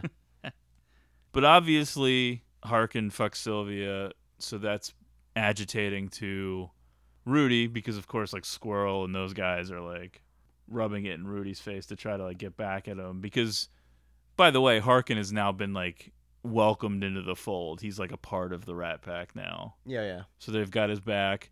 Rudy's pissed, obviously, that someone had sex with Sylvia. But as we pointed out, it seems like Sylvia gets around. I'm not disparaging her at all, but No. she has her pick of the litter. That's right. And so it doesn't feel as personal. The whole thing with Sunny, she's an outsider to the ski scene. She's just a young kid coming along in the world. Seems like an innocent. Harkin's sort of helping her out, That seems personal. For sure. That's got to be just a dagger. But you know what? You did it to yourself, you dumb fucking idiot. Yep. Fuck you, Harkin, you piece That's of right. shit. The actual events finally get started, but honestly, who cares? They do this ski ballet, which both of us had never seen or heard of outside of Hot Dog the movie. It seems crazy that you'd be good at all of these things. Because it's the same competitors that are yes, I can do this crazy ballet shit. I can do the flippy shit off the ramps, and I can do like crazy Well, you probably have speed. different strengths and different weaknesses. Yeah, okay. But yeah, Unless you're like a Harkin Banks, who's like he's like the Triple Crown. we already know from Dan that Rudy has challenged the Rat Pack to a big broom ball game later that night. When you couple that Yeah. with the Sunny drama hanging over everything, it really diminishes this dumbass ski dancing. You know what I mean? You can't set up a big event for Right. later that night Yeah. and also have your other drama, which seems way more interesting to begin with, and then be like, oh yeah, here's some guys just dancing around in skis. What are we watching Yeah. this for? Who cares? People just audibly booing when Harkin's friggin' scores come up from the judges. So the crowd was into it. Not surprisingly, Harkin emerges as a threat to Rudy, but it seems like the judges are going to screw him. Showdown becomes inevitable. The ski events are sort of scattered over 2 or 3 days or whatever it is. Sure. It's hard to tell. When Harkin gets back to the motel room, Sunny is packing up her things, saying it's time for her to move on. Mm-hmm. She evades Harkin's questions about Rudy, but then confronts him about Sylvia. And this is where Whoa. it comes out. He claims he was drugged. Yeah, this is just I mean, come on, man. Have some spine here. Just own it. Well, that's what I mean. I never noticed anything happening there. Was something cut out? Why would he just say that? That's not so, like common in a movie to just throw something like that out there. I don't see anything happen. I mean, this seems like he was 100% in on the Sylvia It's thing. bullshit. He wanted to fuck her on the mountain as soon as he saw her. That's what I'm saying. I know. Yeah, and it's just like he just doesn't have the heart to tell Sonny It makes that, him but it's even like, more of a weasel. That's what I'm saying. Be a man and own what you did. Not that I know what being a man is like, but Yeah, he says something to the effect of, she gave me something and I didn't know what I was doing, or something like that. yeah, right. Ugh. He wants Sonny to stay. And then he's like, here, take your hat. And she's like, well, you can keep it. Give it to your girlfriend, Miss Plastic Tits. That's right. Some of Sonny's Especially in burns didn't stinks. take issue with that line being in the movie. Well, Yeah. seems like it was a pretty Apparent free-flowing thing, environment. yeah. No one knew what was going on at any moment. She's probably never seen Hot Dog the movie. That's true. They get to this broom ball game, which is supposed to be played on ice, but Yeah. the Olympic arena in Tahoe, the roof collapsed, and they weren't able to do it there. So they end up just playing it in the snow, which takes away the difficulty of playing it on ice, but ultimately makes it way more violent because you're not slipping. So you're just basically able to just check people and crash. And Yeah, there's only 2 reasons why I know what broomball is. One is this movie, and the other is because my dad would go play broomball when I was a kid at the local rink. Yeah, I knew someone that played broomball before. I never played it, but I am somewhat familiar with it. It's a pretty hardcore sport. The way that these guys are playing it is pretty violent, no rules. It just left me wondering, don't you have like this big event in the morning? I know. A lot of potential for injury going on in this stupid broomball game. Yeah, just like insane body checks. People being punched in the face, full on, elbows to the face. At one point, Banana Pants and one of the Rudette girls Go are just at it. rolling around, Yeah. pulling each other's hair. And I'm like, oh, this is what this was all for, just to set up this. The crowd is just electrified by this moment. The next day, we see Sunny still there. She's walking out of like one of the lodges. She's like rented skis or something. So I immediately started thinking of the old song, Where Did You Sleep Last Night? Oh, yeah. Because the broomball game happens at night. That's after we see Sunny leave the motel room. Then we see the next day her coming out in daylight with these skis. Is this another editing snafu? Like, don't what know. happened here? Where did she stay? It kind of adds another fun layer of mystery to the movie, I feel like. Because That's what you want in a ski movie, is a layer of mystery. Sunny, though, it is like she's constantly like, oh, I'm heading somewhere, but no car, no plan. So, hey, Yeah. I'm leaving your hotel room, but by the way, I don't have anywhere else to go. That's true. Was there a reconciliation with Rudy? And yeah, Rudy was like, look, honey, I got what I wanted, so move along to the next cabin. Sunny tries to ski herself. She's skiing in jeans, just basically laying in the snow. Pretty much the most insane stunt double moment that you'll ever see in your life. My exact thing that I wrote, and then possibly the worst stunt double moment maybe ever happens. There's a man approaching her as she's laying in the snow with not really blonde hair at all. I feel like maybe I'm making this up, but it seemed like the second time, because we did rewind and watch this, visible chest hair, it felt like. But wait, it's actually supposed to be Sylvia. All of a sudden, Sylvia is standing there. That's right. She playfully taunts Sonny over Harkin, teases the idea of a threesome, which infuriates Sonny even more, who is just struggling to even stand, which I can relate to. Yeah. I had a hard time sometimes with skis. It seems impossible to me. Although they're much easier than a snowboard, I will say that. Yeah. I was able to at least do the trails without falling down. Okay. Not really the slope part, though. Yeah. Like I said, it's just an injury waiting to happen for me. Harkin's scores in the freestyle downhill are comedically low, despite everyone in attendance believing he was awesome, so the fix is in. Later, back at the room, he starts playing a sad guitar song. Conveniently, Sonny returns. She could hear the song. She was like on the other side of the mountain. She's like, what is that? Is that John Denver? They should have recut this because you didn't have to have her coming out with the skis and having the confrontation with Sylvia. You could just put that after this. So where does she put her cassettes when she goes skiing? I guess in a locker at the lodge. Yeah, where's all of her stuff? Yeah, I know.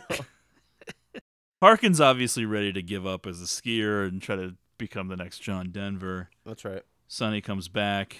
It's nice to have multiple talents. God only knows where she's actually been for the past 24 hours. Doesn't really make sense. Hard to figure out. I think Harkin would rather not know. They need to start over. They need to start from scratch. They would go on and get married and never talk about what happened in those 24 hours ever again. It's sort of an unspoken agreement. Yeah. She loves when Harkin plays guitar, though. She's got that look in her eyes. For sure. They seem to forgive each other without having to say it, which is always nice. Yeah. As if we haven't had enough sexual hijinks, there's a moment with Squirrel and a girl named Vicky on the gondola lift where the other Rat Packers are in a lift in front of them, looking back. Somehow they are able to see what's going on as Vicky, this girl, decides to blow Squirrel without really knowing him at all and having only met him 30 seconds prior. You're kind of like banking on this scene, like really like hitting, because it's kind of long, this sequence. This is the type of stuff that people thought was like really hilarious. Yeah, it's almost like this is a set piece that they've been building to. Like in the script, it's like, okay, well, we just finished like 25 minutes of skiing, so we got to come back with a big comedy sequence, and it's like, it's kind of long. I mean, not really funny. Yeah, they try to do a bit with the zinc oxide on Squirrel's face. He's like rubbing it all over his face. The editing is bad because at one point it's all over his face and then it's only on his nose again. It's like, that's kind of funny. Yeah, the amateur hour when it came to some of this continuity stuff is sort of embarrassing. But yeah, this girl, I think it was one of the girls from the Lone Star. We weren't 100% sure, but it seemed like she had a similar look. Pretty familiar. Yeah. Doesn't really say much and then just sits next to him and then just starts going for it. And then all of a sudden she's blowing him. I mean, obviously you don't see anything at all. What were you saying about this movie being from a male perspective? Oh, yeah. This something that seems like it happens? Girls interested in your acoustic guitar playing and blowing you on a ski lift. Yeah. Oh, boy. For this last section of the movie, Sonny wears these enormous shades that are like sort of like tinted red, but you still like see her eyes. That's right. Unbelievable. Yeah. It's a complete statement. Her whole scarf, shades, sweater combo going on here. She just looks incredible. It's a diva move, I would say. She's got sort of like a beret on. It's kind of a beret looking hat. Yeah. Not quite, but similar. Just really something special. There's more skiing, this time jumps and flips. They get to the final official event. Harkin does this twist and triple, which everyone thinks is impossible. They have to like sell you on the idea that it's a big deal because obviously the audience doesn't know or care what this is. They're like, oh yeah, what? What the audience should be like is like, that's clearly not Harkin up in the air. How did his hair get longer? Yeah, the stuff with the jumps and the flips off of the ramp or whatever, it's so clearly stunt doubles, the hair in the face, it's so obviously somebody else. Although it's not as funny as the Sylvia stunt double, which is just That's the unbelievable. best part in the whole movie. Rudy ends up winning, the bad guy. Of course. The crowd in attendance boos and throws snowballs at the judges. Everyone's just outraged by this. Yeah, that's pretty great. I can't imagine caring or being at this in the first place. It is insane that they get this much of a turnout for supporters, but I guess when you live in a town like this, if there's an event going on, you're there. Yeah. In one of the more hilarious moments to me, Sunny throws what I would consider to be one of the mildest taunts at Rudy, where she yells, "Hey, Rudy, what's it feel to win but be second best?" His response to this is to ski up to her, grab 2 handfuls of snow, throw it in her face from point blank range, and keep skiing. It's almost like slapstick humor, but it's like the most manly thing I've ever seen. Just throwing snow in the face of this girl. Really showing her that it doesn't bother him. If they made her say something truly offensive, which she has done in this movie. Right. She called him Adolf earlier. Yeah. And a Nazi and all this stuff. Then, I wouldn't say it justifies it, but then you're in the ballpark. This is not really that big of a fucking taunt, and he just fucking loses it. Yeah. Well, he knows. He knows he didn't deserve to win. Just scooping up snow and throwing it at a girl. What a move. It's sort of a bold thing in a movie to be like, all right, we're going to have a ski movie. The competition is going to take place in America. And then the plot of the movie is that the American judges are going to be biased towards the European competitor. Right. Okay, does this make any sense? 1 million people, including the Rat Pack, launch an all-out snowball attack on Rudy's victory party. Just pandemonium, snowballs everywhere, hitting Rudy, hitting Sylvia, and everyone that's there. Because now it seems like Rudy and Sylvia are chummy again. By the way, I had to just fact-check this. Russia spans Eastern Europe and Northern Asia. So, still counts. All right. Kind of a weird thing, though. One country. Yeah, but is it a part of either? I don't know. Is it its own thing? I don't know.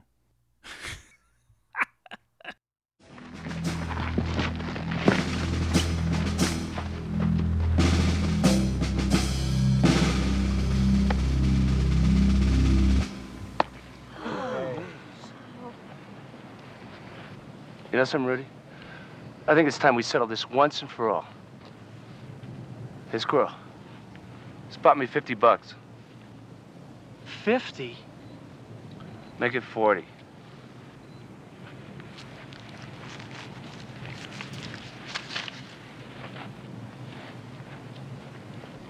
Chinese downhill. $40 a man. Winner takes all. Yeah, it is the only way. Chinese downhill. Oh, and Rudy, to bring the trophy, I think it should go to the real champion.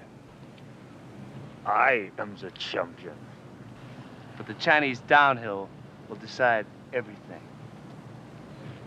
Yeah, it is a great Chinese downhill. What the fuck is a Chinese downhill? So, the rival factions inexplicably agree to settle it all in what they referred to as a Chinese downhill. Now, I believe that the concept of a Chinese downhill is made up for the purposes of this movie, and so it does seem unlikely that you would go with that name now. I would agree. For your big final event. Yeah. I don't want to say it's offensive. It kind of bothers me when people just assume something's offensive just because you say the word Chinese. That's like the old joke of people who are sort of racist, but they don't know what to do. And then they're like, well, what would I call you? And they're like, well, I'm Mexican. And they're like, that doesn't sound right. And Yeah, yeah. Because it's literally what you would refer to someone from Mexico as Mexican. But like, yeah, It's just a word. I don't know. It seems weird that they call it that. I think the writer like- was saying he claimed that he overheard people saying that at a ski resort. Okay. But I don't know. I think he just made up what it is. Right. So is it just because the word Chinese is in it, it's therefore racist? No, I don't think it's racist, but it just seems like weird to say it. Yeah.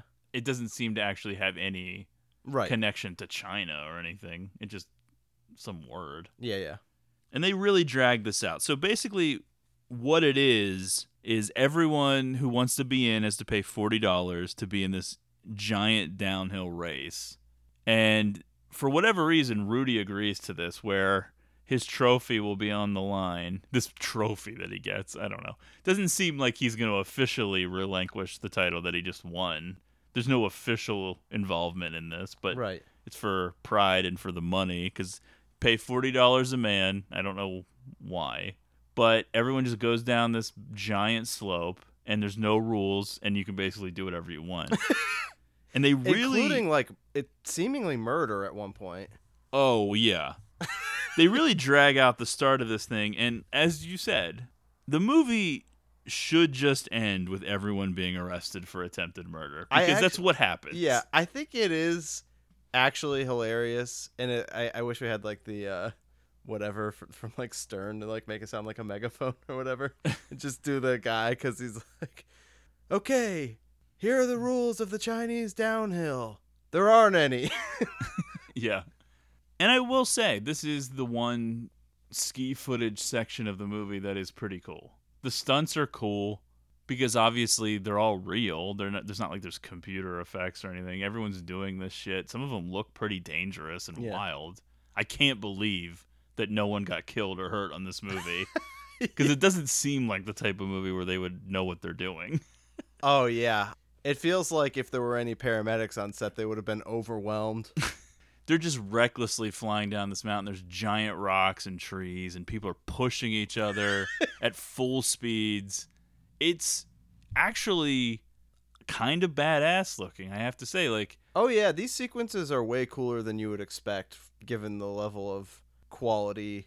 I don't want to oversell it, but yeah, it is cool. Especially the one with More the guy going through the lodge, because they open that door where the girl comes out the door and he goes through the door. And I mean, it's, like, and it does timed. look like they're going down like intense hills, you know? Yeah, and I think they are. They used like a lot of actual professional type skiers, people that had competed on a professional level, competed like in Olympics and actual competitions and stuff, because you have to. Oh yeah, You can't really fake this stuff. Obviously, amateurs and the actors themselves aren't going to be able to do this shit to make it look good. Yeah, and it all pays off in this giant race. I do love that they're like, well, it's $40 a man, and then they're like, the winner's going to get $2,300, which doesn't really work out mathematically for $40. That's true. That ends up being at like 57.5 or something. You would think they could have stopped and done that math. They get the trophy as well. Everything seems pretty dangerous. There's that part with the picnic tables, which conveniently the skier crashes through like breakable tables. But then there's like those really heavy duty picnic tables where you would just shatter your entire body if you crashed into them at full speed. Of course, at the end, Harkin narrowly wins and they have a big celebration. I actually think it would be cool that if like someone unexpected ended up winning, like Harkin and Rudy take each other out at the last minute and then Banana Pants wins, or maybe like Sylvia for some reason is in this. Like a shock win. Yeah. To throw everyone off a little bit. But Harkin wins. There's a celebration, and then Rudy's like, "You win." I can't do like the stupid accent he does. It's like the end of D2. He's just like, "Good work, Captain Duck." He's like, "I'll see you in Hot Dog 2," which is insane. Yeah. That they're just referencing the movie title like that and being like, "I'll see you in Hot Dog 2," which of course never happened. There was no Hot Dog 2. That's a shame. We'll get to that in a minute. Freeze frame ending though, because this is the 80s. I think the freeze frame would have been better. That would have fit what you were talking about. If Banana Pants wins, freeze frame on her like holding up the trophy. Yeah, that would be awesome. Yeah. A character that barely speaks and you almost forget about. I know that point. I would be like A. This movie's an A. I'm already there. Yeah. But A+ would be on the table. This movie cost $2 million to make. It makes like $20 million. I think it probably did pretty well in rentals and sales, and probably was licensed to various premium cable channels and stuff. It certainly could have developed into a cult movie if it didn't. I think the people on the Blu-ray documentary were claiming it was a cult movie. The size of that cult. Yeah, it seems like kind of a small cult just because it's a low profile, though. I do think it's pretty enjoyable. And at various points, they said for the next decade, into the 90s, it was still discussed and brought up every now and then. People were contacted about doing it, and then it never really went anywhere.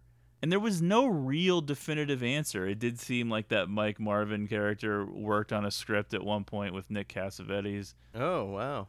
I don't know why it didn't happen. Yeah. I think it seems like it should have when you see that Ski School got a sequel and Ski School is nowhere near as good, I think. But I don't know. In a way that sort of leaves it as this forgotten moment in the 80s. Masterpiece. This moment of just the 80s. You couldn't recapture it anyway, so what are you going to do? That's true. But that happens. Sometimes things are mildly successful and then you can't really find the right financing. I guess one guy told that Marvin dude, like, hey, the only reason anybody saw this movie was Shannon Tweed's tits. Well, it's like, well, who can we get for the sequel then? Yeah, exactly. Folks. Yeah, I enjoyed it. I do like the first portion the best. Definitely. I wish that there was less skiing. I think the idea of setting a movie at a ski resort and just having it focus on like the party atmosphere and like the little dramas that pop up here and there would be fun without the ski stuff, because who cares? Yes. I don't really know what part of the audience is like clamoring for that action footage, but it helped pads out the movie when your script is probably a little short. Adds to the runtime.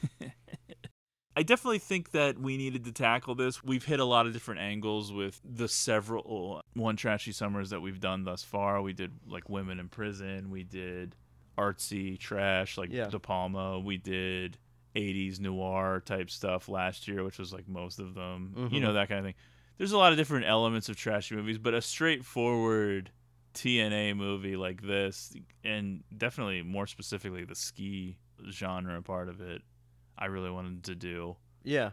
Because it's definitely something that does not exist at all now. I was going to say, do you think the ski genre has like a comeback in it?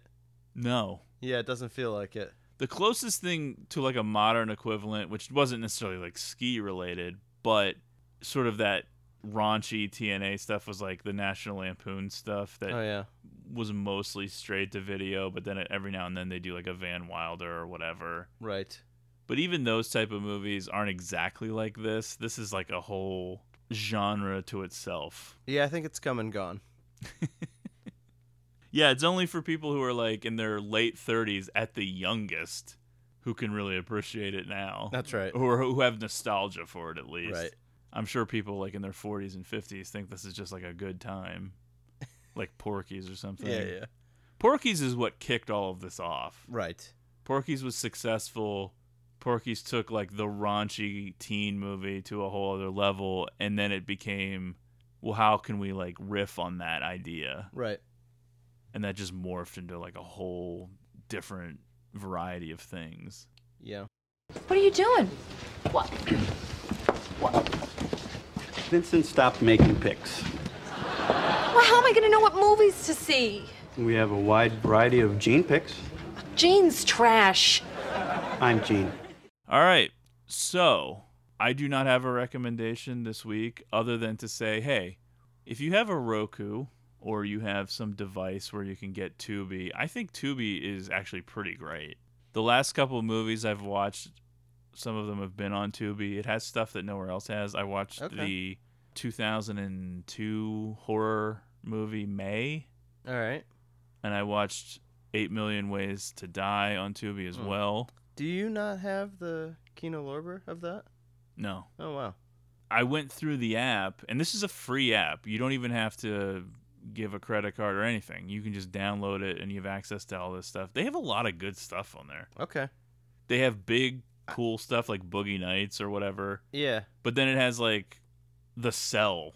Oh, yeah. Or whatever. It just has, like, a huge selection of movies. I have to look on there. I did get it at your recommendation at one point. I might have gotten it, though, to watch something for the show. I recommended Wind River a couple weeks ago. That's on there still, although Okay. I think that's one of the things that's leaving soon or whatever. But I think something bought Tubi or is affiliated with Tubi now, so like that's why it has this big selection. Gotcha. Yes, there are commercials, but it's not a ton of commercials. And for free, I think it's kind of worth it because the movies are unedited. It's not like watching it on TV or something. I don't know. I think it's sort of a cool app for people to check out, and there's a lot of good stuff on there. I was sort of mentally making a note of a few things to come back and watch later. Okay. That I was like, oh, here's some stuff I wanted to see that's on here. And look, I know that this is not going to be a popular take because people seem to love all of the Netflix stuff, but when I go into Netflix now, I mean, I'm not really finding things I want to watch. Netflix is the least used streaming app for me now. Me too. I almost never use it. If I'm like striking out with Prime and Hulu and HBO Max, I'll take a gander, but it's tough. There's not a lot that I'm really finding on there I guess anymore. it just depends on the person. Yeah. If they are like into Netflix's original content, they're probably fine with it. I only have a few Netflix original things that I actually really like. Actually, maybe not even. Really like sounds like I like it a lot. That I like at all. Yeah. Like, I'm interested in a new season of Stranger Things. I'm interested to see if they're going to do Dairy Girls again, even though that's technically not a Netflix original, but they claim that it is. Yeah. You know, there's a few things. But most of the time when I see that Netflix logo on the little square as you're passing by, that's a skip. I'm like, and that's almost everything on there now. Yeah. I'm not interested in Well, Netflix's own stuff. They definitely have gone away from having like obscure titles on there. Yeah, that's where you turn to a Tubi and you're like, Right. holy shit, this category of movies has 200 in it. Yeah.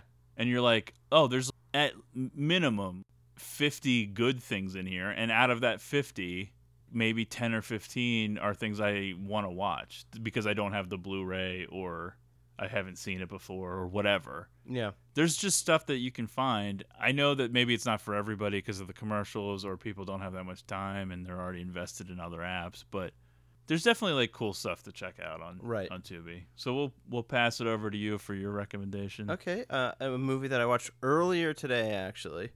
Streaming on HBO Max, a movie I had never seen, was familiar with. The Grifters, directed by Stephen Frears, who would go on to work with Cusack again. He directed High Fidelity. But yeah, of course, it has John Cusack and Annette Bening and Angelica Houston. And it definitely has trashy elements to it. I wouldn't call it a trashy movie, but it kind of was fitting the vibe. It actually really reminds me of The Hot Spot. I didn't like it as much as The Hot Spot, but it kind of has that same feel. Angelica Houston and Annette Bening are both like really good in it. I thought it was pretty fun. I mean, it wasn't perfect. What was this on? Streaming on HBO Max. Okay. Not perfect. Certainly not my favorite Stephen Frears movie because I love High Fidelity. And I did watch The Hit because they put that out on Criterion. And I like that too. So I'll probably dive into more of his filmography actually. But I did enjoy it. Anytime it's like a bunch of con artists pulling schemes, there's some fun to be had. And two dynamite women in it. Just off the charts. I have never seen it, although I have thought about it at various times. I've seen the used Blu-ray every now and then, and I'm like, oh, I should get this. I mean, Annette Bening completely nude in it, and you're like, wow, didn't know she had it in her. All right, now my interest went way up. Right. And Angelica Houston looks good, too. I mean, all right, she's kind of a hot older lady, I think. We're letting it all hang out That's during right. one trashy summer. There's no restrictions. Oh, I'm sorry. Our real personalities are emerging. Just an appreciation. All right, I'm a fan. Hey, this is a judgment-free zone. Thank you. We'll get back to judgments in July.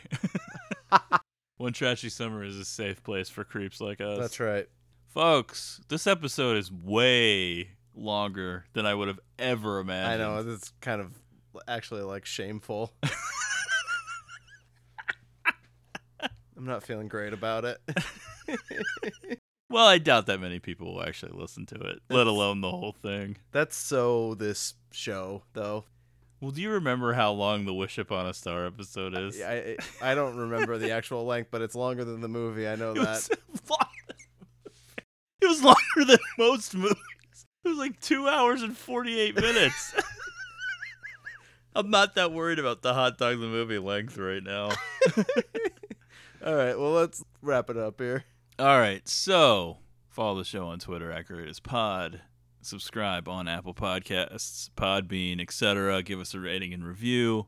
Let us know if you'd like a sticker, if you still want to remain a fan of the show. Despite this episode. Despite us being complete ass clowns ourselves. That's right. And follow us on Letterboxd. Zach1983, Matt Crosby on there. Let us know what you think of Hot Dog the Movie, if you can track it down or if you pick up that Blu-ray. Who knows? Maybe you'll find a copy of it somewhere. I'm sure it's on DVD as well. Oh, yeah. Yes. If you have like a used DVD store, I'm sure you can find it for cheap or something, unless it's out of print. I don't know. Who knows? Anyway, we thank you so much for listening, for sticking with us. If you're new to the show, and maybe this is something I'll point out at the beginning of the remainder of the One Trashy Summer episodes, but if you're new to the show, One Trashy Summer is 1 month long.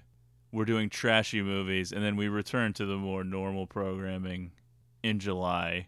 That's right. Trust me, we got some big plans coming for the rest of the summer, some movies that people are definitely going to want to tune in for. This is more the self-indulgent month of the year. Oh, yeah. It's all very exciting. We're trying to appeal to that, like, 48-year-old creep crowd who remembers this movie fondly. Anyway, thanks for listening. Nothing feels quite like the top of the hill. Don't you try to catch me, you never will. I want it now, I want it fast. Baby, don't you mind? You don't keep up, you won't catch up. I'm gonna leave it behind. Love starts at the top of the hill, the top of the hill. 'Cause love starts at the top of the hill, the top of the hill.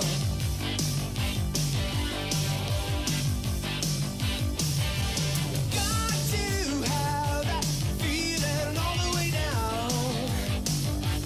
Twisted and turning, going round and around. I want it now, I want it back. Baby, don't you see? You don't start up, you won't catch up. That's the way it's gonna be.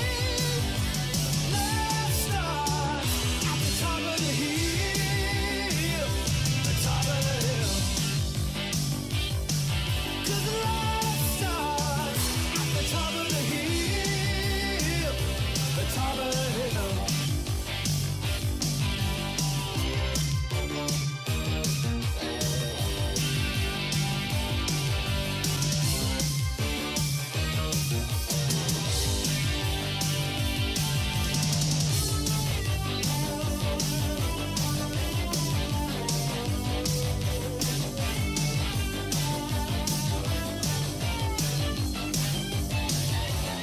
I want it now, I want it good.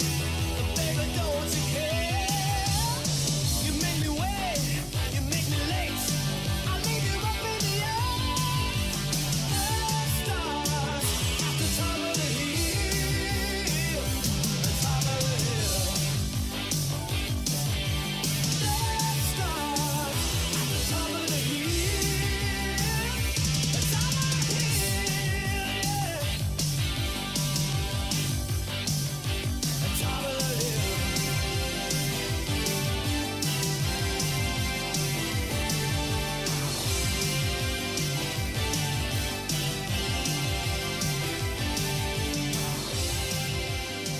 Oh, check it out, butthead. This chick has 3 boobs. That's pretty cool. How many butts does she have?